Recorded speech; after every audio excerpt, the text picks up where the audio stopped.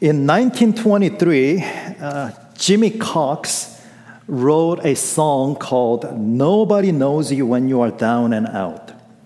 And since then, it's become something of a blues standard, and it's been recorded and covered by the various luminaries in the music world.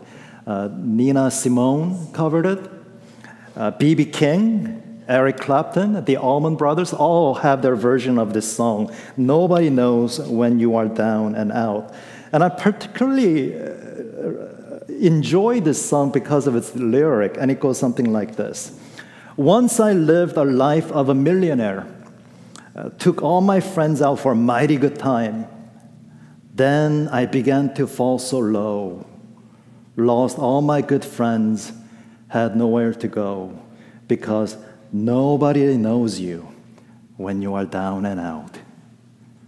Nobody knows you when you are down and out. You know what the song is saying? It's saying, there are friends, and then there are friends. There are people who love to hang around with you as long as the times are good and fun, but they disappear and they leave you just when you need them the most. There are friends, and then there are friends. And what is true of human relationship is also true in spiritual relationship, because there are fair weather Christians who go to church, who talk the talk, who walk the walk, so long as life is good and pleasant. But when life becomes hard and difficult, they lose their faith and their interest in God. Now, when such things happen, on the one hand, we do want to be compassionate for suffering people. But at the same time, you do realize that they were fair weather friends, fair weather believers. But you see here, Paul, he stays loyal to Christ through many trials, afflictions, and suffering and pain. Paul was not a fair weather believer, and he was not a fair weather friend. In fact, Paul's adversity is the forge that tempers his love for Jesus. And so that is what we are going to see this morning. And the first thing we see is Paul's loss. Paul's loss.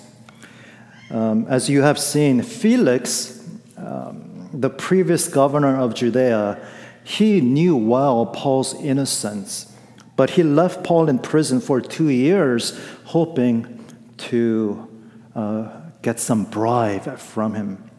And after the 2 years, Felix was recalled to Rome, and Rome sent a replacement governor, Festus. And the Jewish historian Josephus remembers Festus as a fair-minded and a hard-working man. And Festus had a daunting task before him because he has to repair the toxic relations with the Jews that Felix left behind.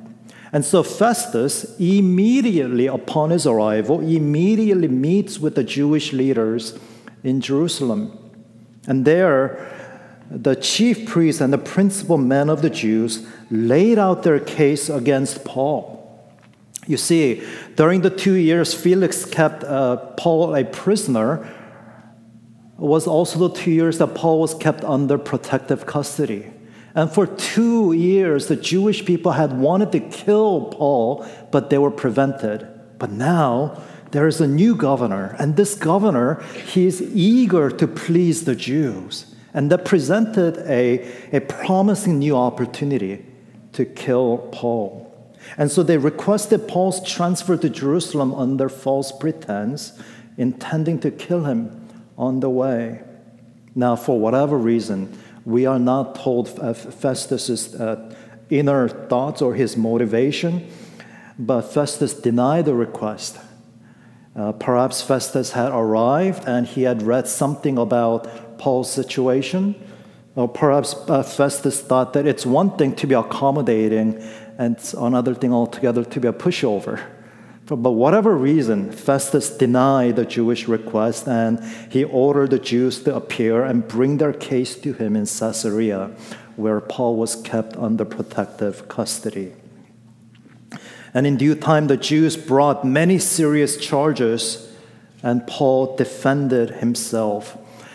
It was customary in the court proceedings of those days that the defendant would summarize the charges laid against him before he made his defense, and that's what we have in verse 8. And by the way, it's these little things that we can almost miss that show how familiar Luke was with the situation, the standards, and the conduct of the day that really add to our confidence of the reliability of Scriptures. And Luke writes in verse 8, Paul's defense, neither against the law of the Jews, nor against the temple, nor against Caesar have I committed any offense. And so from Paul's defense, as he summarizes the accusations against him, we see that these accusations have three big points. One, against the law of the Jews. Second, against the temple. And third, against Caesar. And what's interesting about that is that previously, the religious charges against Paul went nowhere. The Jewish people, the Jewish leaders accused Paul of turning his back on the law and the custom of the Jewish people, and they accused Paul of defiling the temple, but none of their accusations, none of their charges could be substantiated. And so the religious accusations went nowhere. That's why the Jewish people, they changed their tactics. You see, they now accuse Paul of offense against Caesar. And the thought seems to be that Paul, since the religious charges against him went nowhere, that the accusation is now that Paul has caused unrest and he has caused riots in Roman territories and thereby has committed offense against the Roman society and against the Roman law and ultimately against Caesar. Now Festus, he is eager to smooth the relations with the Jews. And so he says to Paul, do you wish to go up to Jerusalem and there be tried on these charges before me? Now, let's make things crystal clear. What's happening here is that now Paul is accused of crimes against Rome and Caesar, and that makes it a matter of the Roman court. He's being accused of crimes against Caesar, so the Roman court has jurisdiction, not the Jewish Sanhedrin. And so when Festus asks Paul, do you wish to go up to Jerusalem and there be tried, this is Festus taking the side of the Jews. And what Paul sees is that his case has already been decided against him.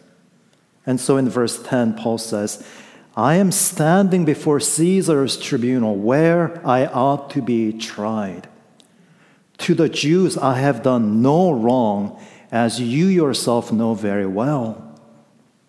And Paul sees that his case has already been decided. He appeals to Caesar. You see, a Roman citizen had the right to appeal to Caesar to protect himself from summary judgment and punishment without a trial. And a Roman citizen had the right to appeal to Caesar if he is tried by magistrates outside of Italy. He could appeal his case to the Caesar. And once Paul made the appeal, Festus had no other option. And so Festus says, to Caesar you have appealed, to Caesar you shall go. Paul's loss. he continues to suffer setback after setback. He continues to suffer. But that brings us to the next point. Jesus lost also. Jesus lost also.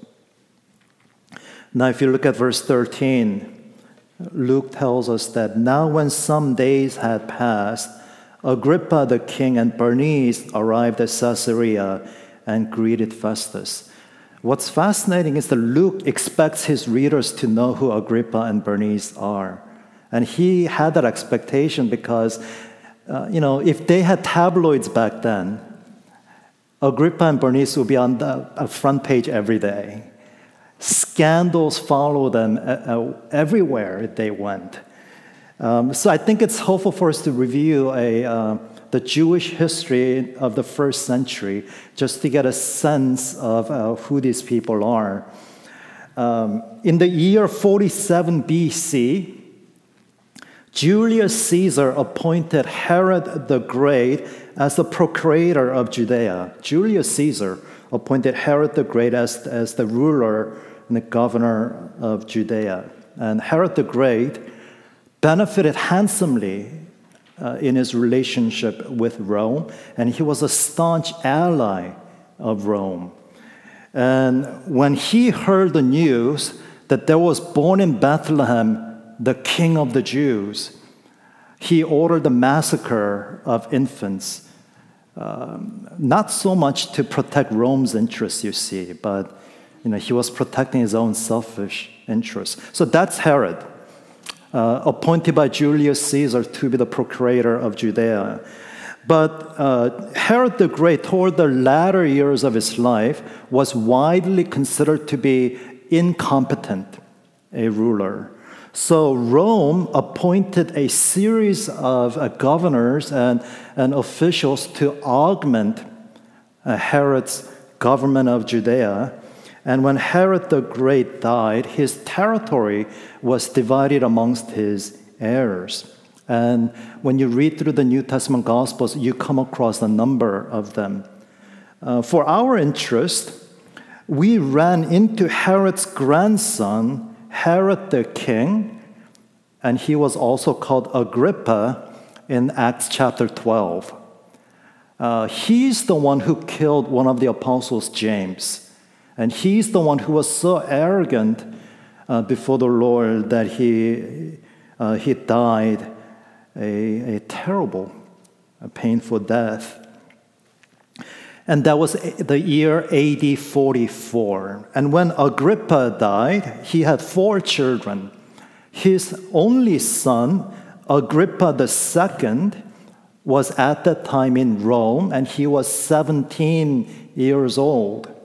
And Rome considered Agrippa II at tender age of 17 to be too young to inherit his father's kingdom.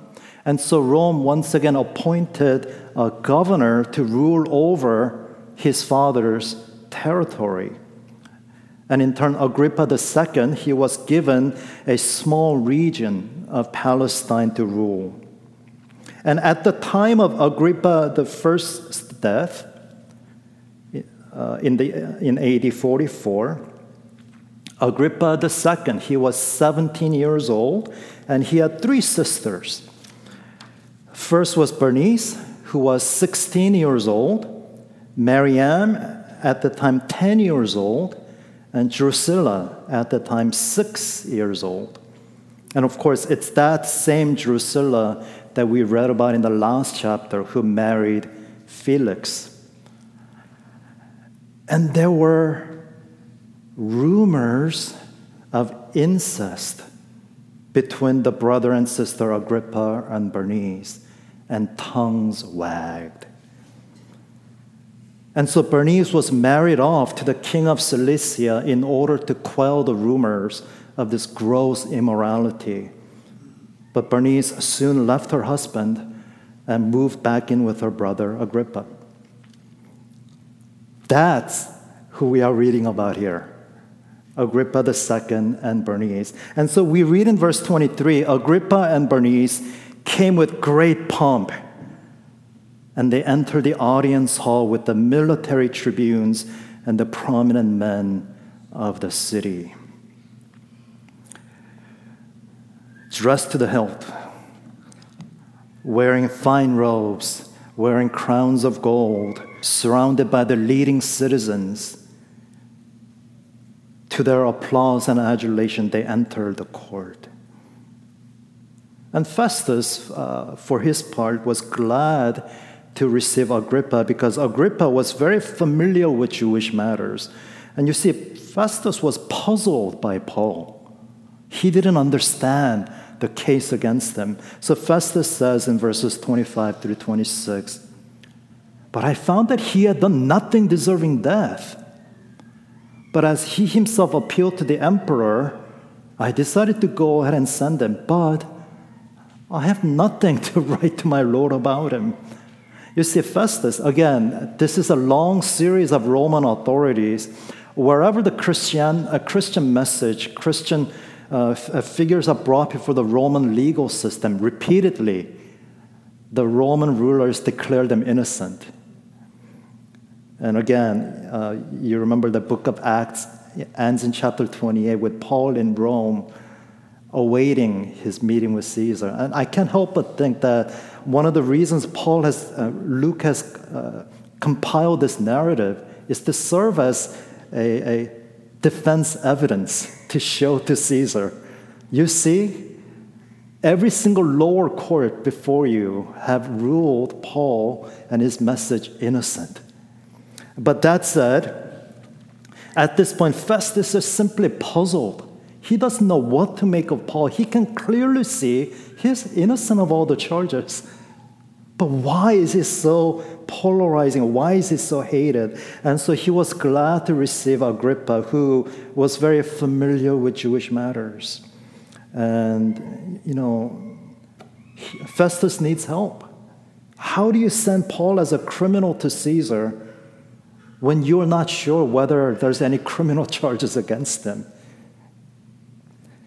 So Agrippa and Bernice enter the picture, and we will deal with them next week in chapter 26.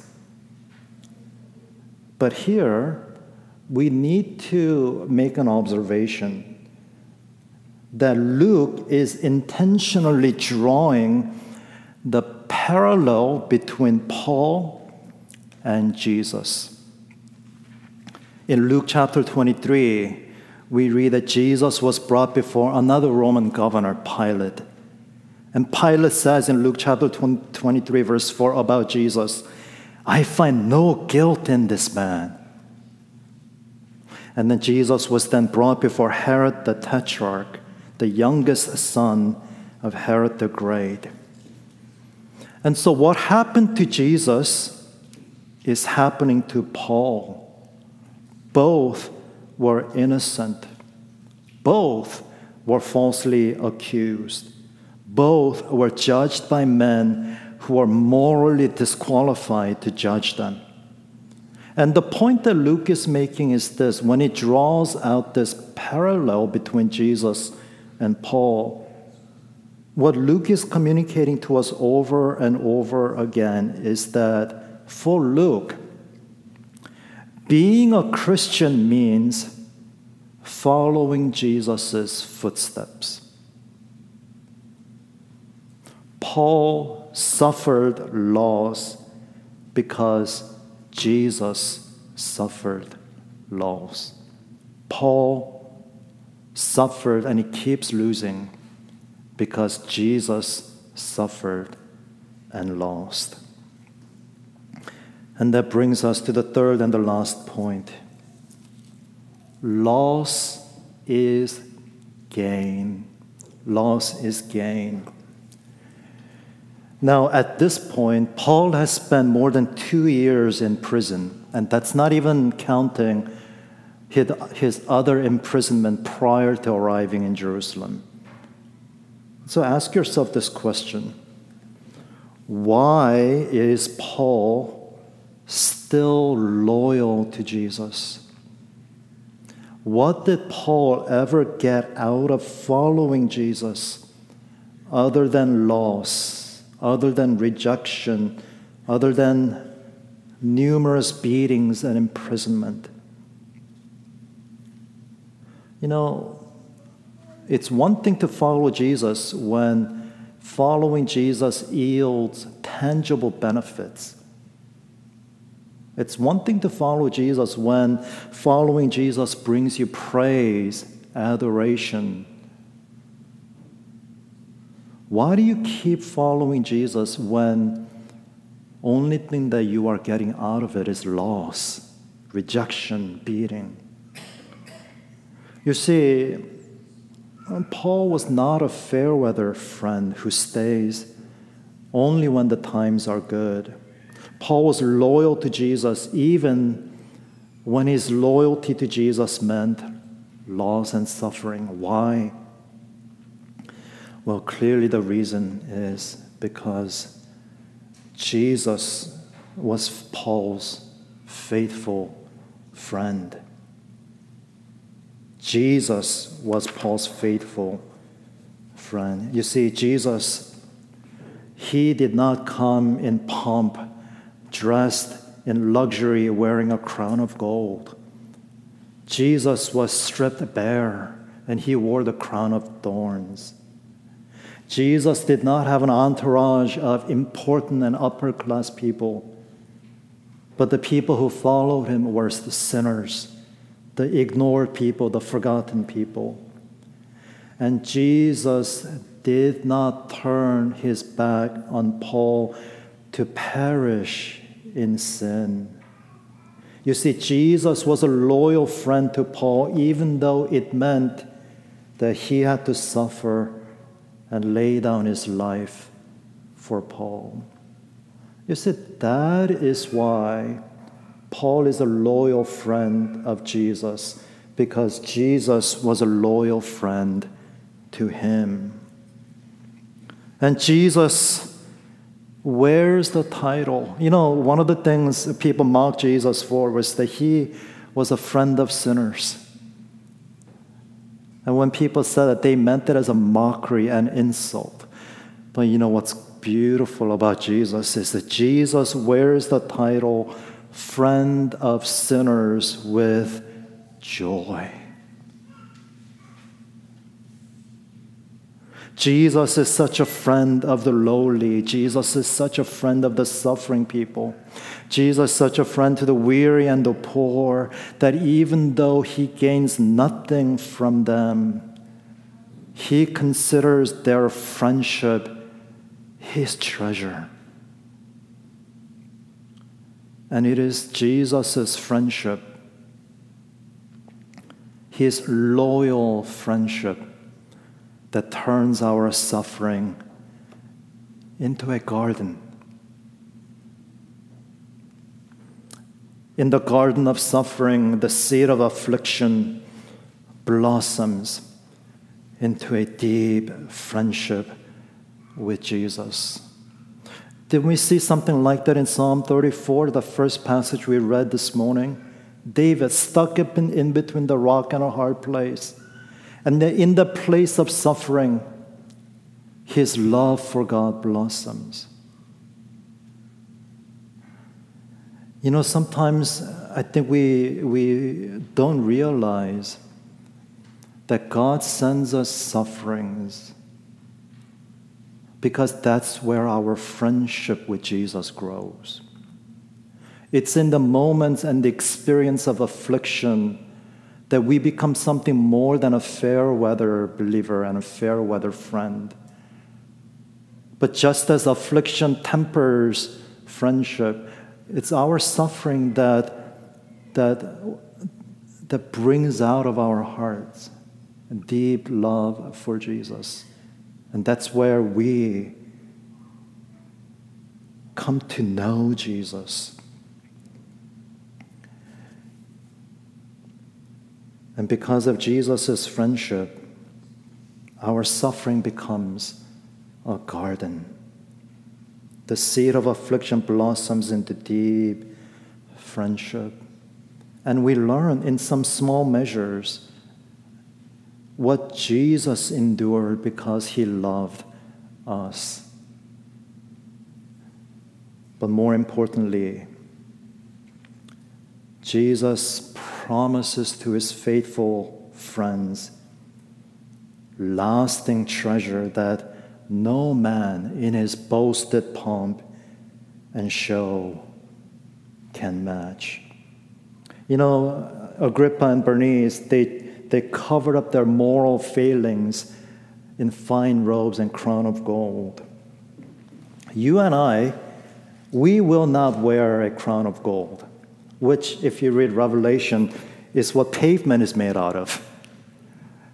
God will not give you a crown of gold. Instead, James chapter 1, verse 12, we read, "Blessed is the man who remains steadfast under trial, for when he has stood the test, he will receive the crown of life, which God has promised to those who love him." Have you ever considered maybe that's the reason why God allows suffering in your life? God allows suffering in your life so that out of the suffering, glory might come. So that out of the suffering, your friendship with Jesus might grow. So that out of the suffering, you might receive a crown. Crown not of gold or any meaningless trinkets, but a crown of life. Because, you know, suffering inevitably feels like barren wilderness where life and joy go to die. That's what suffering feels like. But Jesus is our friend. And because Jesus is our friend, our suffering is a garden. And our loss is gain. So, dear loved ones, let me say to you, are you suffering? Are you in pain? Are you broken and are you weary?